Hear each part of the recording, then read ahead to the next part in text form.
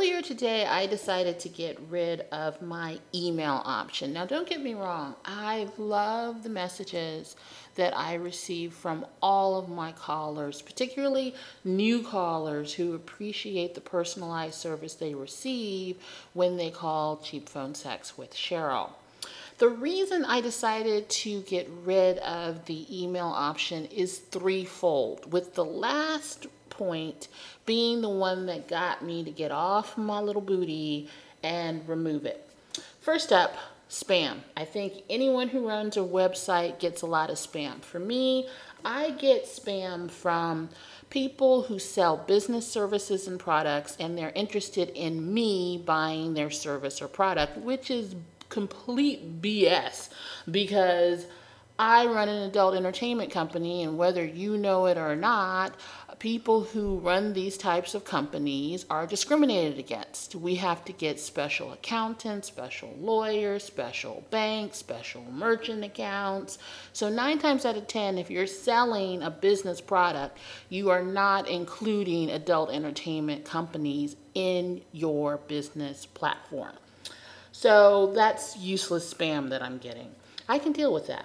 I also get sexy spam. I guess most women do get this kind of spam online, and I'll give you an example.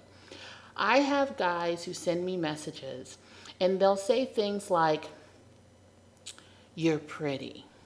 And then it escalates. "I want to see your pussy. I want to fuck your pussy. I want to eat your pussy."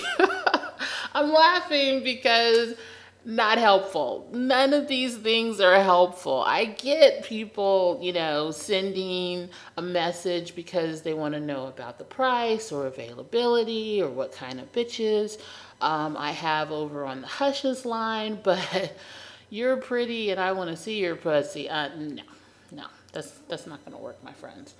So that's sexy spam. But the reason why I decided to remove the email option stat is the issue of privacy.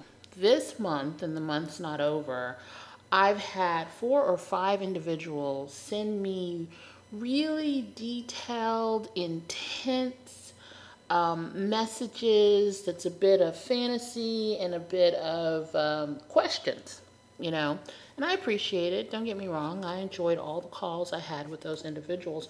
But my concern is that they send it via email. And without getting too far into the technical weeds, there isn't end-to-end encryption. So even though you may have a throwaway account or a porn account and you're sending this email, there is a way, if someone really wants to do it, to track down who sent the email. So in the interest of privacy, I've decided I'm going to remove the email option because, of course, there are lots of guys that are so excited that there's a real person at the end that's not corporate who's going to answer your questions, that they just, get so excited they tell you everything via email, and you really shouldn't do that. Not to give any legal advice, but realize that phone sex has been around since the 80s. But voice has been around for over 100 years, and as such, we have plenty of laws on the books that protect your privacy. The other stuff, email, texting, whatever they're doing with these webcams that people can program without you knowing, there aren't laws on the books, so it's the wild, wild west, and people can do really crazy things.